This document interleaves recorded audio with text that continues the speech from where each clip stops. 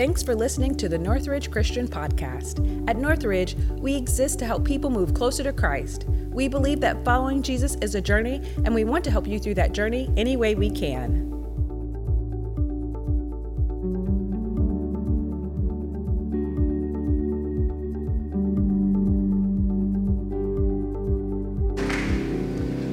Hey, good morning, Northridge.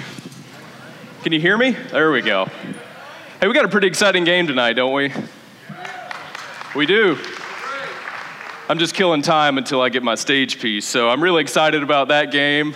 Thankful that you all are here as well. My name is Colby, and I serve as our student pastor here on staff. And in case you haven't been with us in a while, we've been still studying Core 52, which is, thanks, Will, an annual piece of content that we've been going through together as a church. But over the last 3 weeks, we've talked much about leadership as well as what that looks like through a series called Level Up.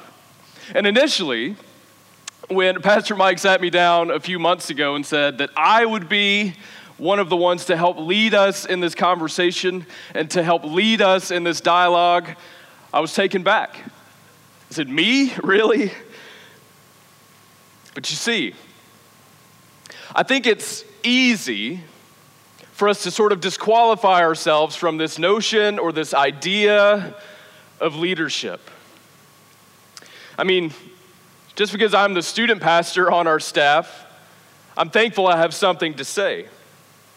But I've asked myself, what do I have to offer exactly? And I wonder today, if there's anybody else in the room who's thought to themselves over the last 3 weeks of Level Up and next week as we close out, like, what does this have to do with me? Well, I hope you know that you're not alone, because I suspect some of you have felt that way. But here's what I want to remind us of this morning. Here's what I want us to understand and how we should redefine leadership. And if you look on the screen behind me, you'll see exactly what I mean. Leadership, in its simplest definition, is holding influence among others. So perhaps you've walked into the doors of our church today as someone who's influencing others at the local business level. You may be someone who's now retired and finding a new sense of purpose in your life and within your family. Maybe this week you've put it into a new perspective on what it means to lead in the classroom, whether it be as an educator, as a coach, or an administrator. You see, whether it be working as a first responder or a nonprofit organization, if you're a salesman, if you're a college student or a collegiate athlete, or maybe you're just raising your family while your spouse works full-time, that's a huge way to influence others. We all hold this responsibility. Whether it be one person, 100, or even 1,000. Leadership is holding influence among others. And the Bible teaches us about this. It reshapes our understanding, and it describes how we can find the value. It describes how we can find our responsibility in this regard and influence in whatever arena of life you walk into these doors as today. So not only all of this stuff, but the goal of today's message is to sort of address what it means to lead in a world that is growingly hostile, growingly divided, and self-promoting. We all know this is true. So how do we, as Christian leaders, despite the vocation, despite the status, how do we come together here and fit into this conversation? I want you to know Jesus has something to say about this. Sermon in a sense for today is this. Leading like Jesus means that our service is greater than our status. Say it with me. Leading like Jesus means that our service is greater than our status. You see, there's a familiar story in Scripture that's inspired this conversation for me. It's a famous portion of the New Testament, which we sometimes call the Upper Room Discourse in John chapter 13. And it's a passage that we mostly encounter during the Lenten season or the Easter season. However, today I believe that this can transform each sphere of influence represented here and empower us to lead in a way that will turn our Monday morning for the better. So I hope you walk away from this conversation today better because of it. And we'll start here in John chapter 13, verses 1 through 3. This is John, Jesus' best friend, writing these words several years after the crucifixion and resurrection. And here's how he starts us off. You can follow along on the screen behind me. John says, "Now before the feast of the Passover, when Jesus knew that his hour had come to depart out of this world and to the Father, having loved his own who were in the world, Jesus loved them to the end. And during supper, when the devil had already put it into the heart of Judas Iscariot, Simon's son, to betray him, Jesus, knowing that the Father had given all things into his hands, and that he had come from God, and that Jesus was going back to God." Allow me to set the scene a little bit further for us. Perhaps you've seen this painting before. It's called The Last Supper. And Leonardo da Vinci painted this in the year 1495, about 1,500 years after the life of Jesus. And I hate to break it to him, but he got it all wrong. This is not what this scene looks like. But when we imagine this painting, this is what John is talking about. You see, because really when we look at Da Vinci's work, they would all be sitting down at a table about 6 to 8 inches off the ground. They would be reciting the Exodus story to one another, and they would probably be elbowing one another a little bit more as well. But in light of all this stuff, I want us to know in verse 1 that the Bible proves it never wastes its words. You see, they're too valuable for us as the reader and for the writer's storytelling ability. So when we think about Passover, we've got to think back to the festival that took place each year that celebrated this Jewish liberation from Egyptian bondage. It was held in Israel's capital city of Jerusalem. People traveled from all parts of the ancient world in order to be here. It was a big deal. I mean, I imagine it was somewhat like the World Series coming to Atlanta. Come on, work with me a little bit, church, this morning. Jesus famously rides into the city. I hope you're connecting the dots here. He rides into the city on a young donkey, while other leaders throughout the world ride in on their horses and their chariots. And then a few days after his arrival, we find ourselves here where the Last Supper begins. Jesus knows that his time on earth is coming to this dramatic close on really, at that time, what was the world's largest stage. And yet, Jesus chooses to hold this private and secluded celebratory Passover meal together with those that he led and those that he was closest with. And at this point, it's so funny. I mean, the disciples are just clueless. They have no idea what's about to happen. They're busy arguing about who is the best among them, elbowing each other to get the seat closest to Jesus. And yet, despite the ministry and despite the miracles, the public messages and the public addresses that they'd all accomplished together, it was time for one final moment together among Jesus and his disciples. And John lets us know in verse 2 and 3 that Jesus' love for these people ran so deep that even among the failures they'd make, failures that they would continue to make, Jesus desired to express his love to them to the end. If that's not me, I don't know what this story is all about. Meanwhile, dinner begins and the first domino of this story falls together. One of Jesus' disciples, famously, you understand this story, Judas allows for the enemy to have a foothold placed in his imagination. You see, this master plan had come together behind the scenes of what we just saw in order for Jesus to be taken down by one of his very own. The enemy held intentions for evil, and yet God still used it for his good. And in leadership, I think we've all encountered other people who don't always have our best interest in mind. At times, the people we influence are hard to trust. They are difficult to work alongside. Come on, somebody. And can ultimately derail our end goal, whatever that may be. And while this unholy disruption was taking place, Jesus teaches us a valuable lesson, and here it is. I want you to get this. Leading like Jesus sometimes means setting our strength aside. It's point number one. Sometimes leading like Jesus means setting our own strength aside. What we learned from this example is that whatever respective area of leadership that we hold influence over, at times, right, our influence, it needs to be demonstrated. And yet Jesus shifts everything for us. See, Jesus had all the authority in the world, and yet he didn't demonstrate any of it in this moment. He held universal authority. I mean, heaven and earth and all of creation was at his fingertips. And yet Jesus' first leadership tactic was to disarm himself among those who did not have his best interest in mind.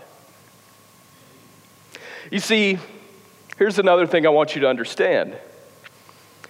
When Jesus set his strength aside, he prepared for God to be glorified. One more time. When Jesus set his strength aside, he prepared for God to be glorified. For example, I believe our ability to, maybe you know some highly reactive people in your life. Maybe your boss or you have a family member who behaves in such a way, but they're highly reactionary. So our ability to be non-reactive to highly reactive people, I think, can greatly measure our leadership, our faith, and our maturity in Jesus. I mean, consider the times when you're with your spouse or another family member, you're with a friend or coworker or teammate, and they are just pushing you to the limit. Maybe you've never been there before. But every now and then you have this perfect moment to just dismantle their position or dismantle their unpopular position. We know what Jesus would say about this moment. He would choose to disarm himself and put forth a progress that is beneficial to all people. Perhaps we come home after a long day at the office and the dishwasher needs unloading or toilets need cleaning and dinner's not going to make itself. A long day at the office and maybe you're a quote-unquote breadwinner and you think that task is above you. But I want to ask us another question today. What if we treated all tasks as supreme? What if we treated all tasks as supreme in the name of Jesus and for the sake of others? That's what it means to set our strength aside. I mean, what if leveling up first means that we level down? I believe we'd see God honor that effort over any self-promoting one every single time. Let's keep reading. John 13 and verse 4. John writes that Jesus rose from supper, that he laid aside his outer garments. He took a towel, he tied it around his waist, and he poured water into this basin and began to wash his disciples' feet. He then wiped them with a towel that was wrapped around him. He came to Simon Peter and said to him, "Lord, are you washing my feet too?" And Jesus says to Peter, "What I'm doing now, you don't really get it, Peter, but in a moment you will." And Peter said, "You're not going to wash my feet, Jesus." And Jesus says, "Well, if I don't, you have no part with me." And Simon Peter said to Jesus, "Lord, not only my feet, but my head and my hands too." And in verse 10, Jesus says to him, "You see, the one who is bathed does not need to wash, except for his feet, but he's completely clean. And you are clean, Peter, but not every one of you." For he knew who was going to betray him, and that's why Jesus said, "Not all of you are clean." Point number 2 for today's message, or takeaway number 2. Leading like Jesus sometimes requires the difficult road. See, this is sort of a universal idea. At any junction of influence, there will be at times a fork in the road, if you will, two paths that we can take.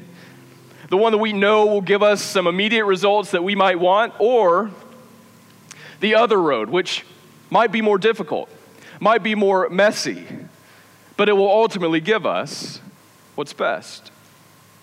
I mean, if you've ever been given a difficult set of circumstances, an unpopular decision to make, or this perhaps an unknown future about your life or your workplace or your family, I want you to know that you're not alone in that, and Jesus has something to say because he experienced this very same thing. And washing feet was this chore of the lowly. It was a job for the brunt of the household or the servant. By no means did the highest authority jump at the opportunity to wash people's feet. Imagine being at Chick-fil-A. You're finishing up your number one with Sprite, and Truett Cathy comes by to pick up your tray and throw away your trash. That's what this moment is like. Imagine being in the NBA, as once I dreamed I would be. Imagine being in the NBA and going into practice and seeing Michael Jordan pumping air into the practice basketballs. That's what this is all about. So Jesus takes it upon himself to be excused from the table. He grabs the towel, the water basin, and he's preparing to do a task that should have been done by one of the disciples a long time ago. Yet the disciples, right, are elbowing and arguing about who is the best and who's going to have all this power in this new kingdom and who is Jesus' best friend. I mean, all of these conversations are happening while Jesus grabs the water basin. And the disciples just facepalm themselves and are so embarrassed by what they've let happen. I mean, Peter pipes up and he even responds to Jesus in a pious way like, "No, you're not washing my feet, Lord." And Jesus says, "Well, unless I do, you're not with me anymore." And then he asks Jesus for a sponge bath. I mean, come on. The Bible basically translates that in the original language. Kidding. You see, Jesus goes on one by one. He's washing his disciples' feet. But even when he knows that Peter's 3 denials are right around the corner, even when he knows that Judas' exit to begin this betrayal plan is about to happen in any moment. And not only that, but the other disciples who'd fall asleep in the garden, who would run from fear and believe that the last 3 years of ministry that they'd accomplished together would just go out the window. It was wasted all once Jesus was crucified. You see, Jesus held every right to take the less difficult road. Yet he didn't. What does this mean for us? Here's something else I want you to understand from today's message.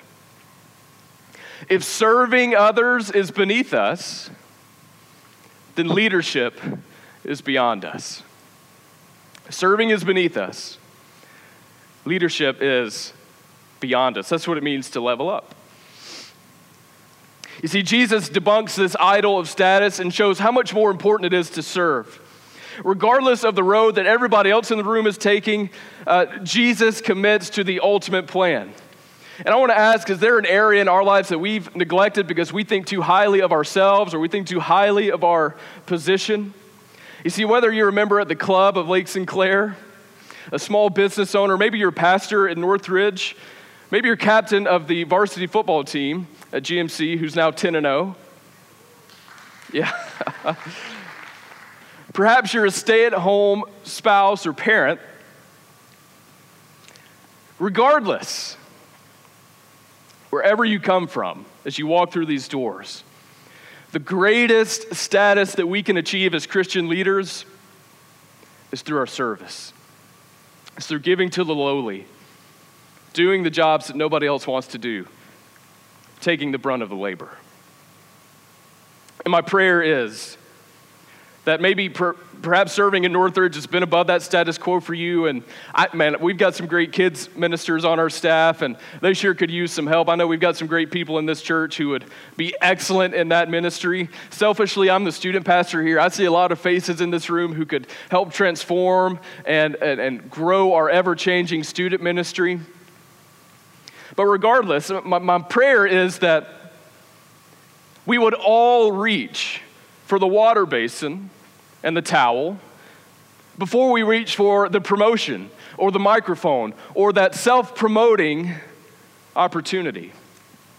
Simply, our greatest status in God's kingdom is our willingness to serve in lowly places. You see, the difficult road is not always glamorous, but it's always the road that brings us to God's glory.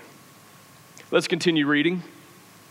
John chapter 13 and verse 12, John continues writing, and he says, when Jesus had washed their feet and put on his outer garments and resumed his place, he said to them, do you understand what I've done to you? You call me teacher, you call me Lord, and you are right. And if I, then your Lord and your teacher, have washed your feet, you also ought to wash one another's. For I've given you example that you also should do just as I have done to you. Truly, truly, I say to you, a servant is not greater than his master, nor is a messenger greater than the one who sent him. And if you know these things, if you know what I just said, you will be blessed to live in this way. Which leads me to point number 3 in today's message. Leading like Jesus sometimes means we lead with a limp. Leading like Jesus sometimes means that we lead with a limp. In other words, we continue this act of service or washing feet even while other people that we're influencing around us are wounding us. Does that make sense? See, I want to tell you a quick story as I close up today's message. One of the biggest reasons my wife and I ended up serving here at Northridge was really due to a difficult situation at our former church in Arizona. Life was good. God was blessing us beyond measure. He was growing our ministry. But soon enough, we experienced 2020, just as many of you did. I was on staff at this particular church for less than an entire calendar year when all of this stuff happened, and I was actually leading a mission trip in Central America when news first hit, and we were kind of scared we wouldn't get back into the United States. And it's safe to say from that moment on, if you recall where you were, life seemed to be happening faster than you could anticipate it. At least that was my experience.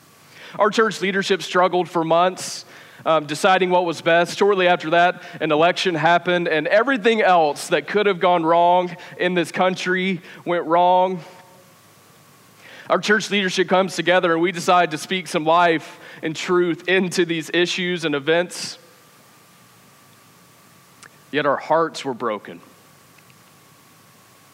People who we thought were all about the main thing of bringing other people closer to Jesus were no longer interested in that effort. We saw the enemy placing footholds in the imagination of a lot of people, and we were devastated by that. Friends turned into adversaries, and at times I even questioned whether my stint in full-time ministry was about to come to this screeching halt, and I just got into it. Thankfully, I'm here to say that I live to tell the tale. I'm thankful to be here at Northridge. This is a great church. And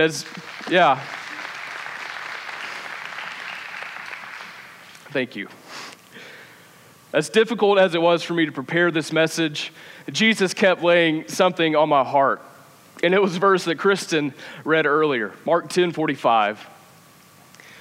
For even the Son of Man came not to be served, but to serve, and to give his life as a ransom, to give his life as a sacrifice, to give his life for us and for many. Church, I'm definitely no hero in this story by any stretch of the imagination. I'm just simply preaching today an inevitable truth. We will all be hurt. We will all have to lead with a limp. We will all wash feet while we're wounded if we choose to do so. But the real question is, will we continue leading even when that type of stuff happens? For Jesus, he knelt down. He looked men in the eyes who he knew would betray him, would ruin or run for their lives, and act as if everything they'd accomplished together never happened. Yet Jesus still chooses the way of the water basin. Will we do the same? Here's a sermon in a sentence one more time. Leading like Jesus means our service to others is greater than whatever status we hold. I'm here to tell you today we're all leaders. We're all influencing others. And if you haven't experienced hurt yet, it's coming. I hate to be the bearer of bad news. But the God of the universe knows our pain. There's undisputable evidence that Christian leaders are operating by a different set of rules, according to John 13. Where the world says we're to grit our teeth and hold our fist in anger, Jesus says we're to pick up a towel and a basin in order to set our strength aside. Where the world says to step on others for a selfish gain, Jesus says to serve those who will sin against us. When everyone else around is taking the easy way out, Jesus says to take the path that leads to progression for all people and all parties involved. But most importantly, even though washing the feet of other people is a pain deeper than a lot of us can comprehend, God promises a great blessing will come because of it. Just as Jesus served his people during this Passover meal, Jesus serves as our Passover lamb who was slain for the ultimate deliverance of all people. Through one man's mistake and one man's act of sacrifice, we in this room have been justified. Today, we can find status through what's been accomplished on our behalf by the finished work of Jesus Christ. If you haven't done that yet, I encourage you to do so.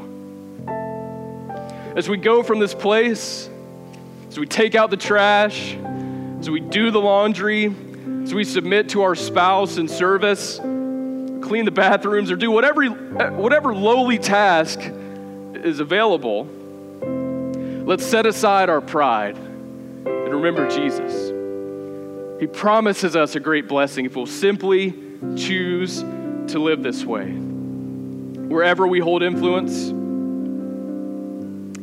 the way we serve is far greater than the status that we'll ever hold. Thank you, church. Let's pray together.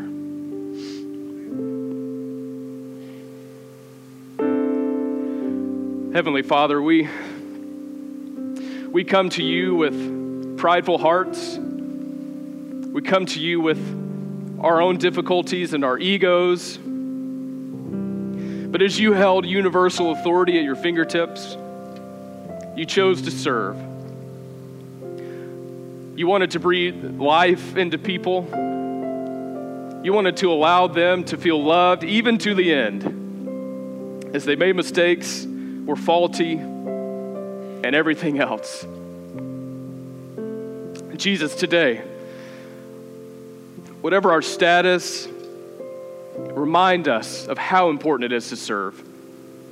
And during this time of communion, Lord, allow us to reflect on all the good that you've done in our lives and help us to celebrate all the good things that are happening today.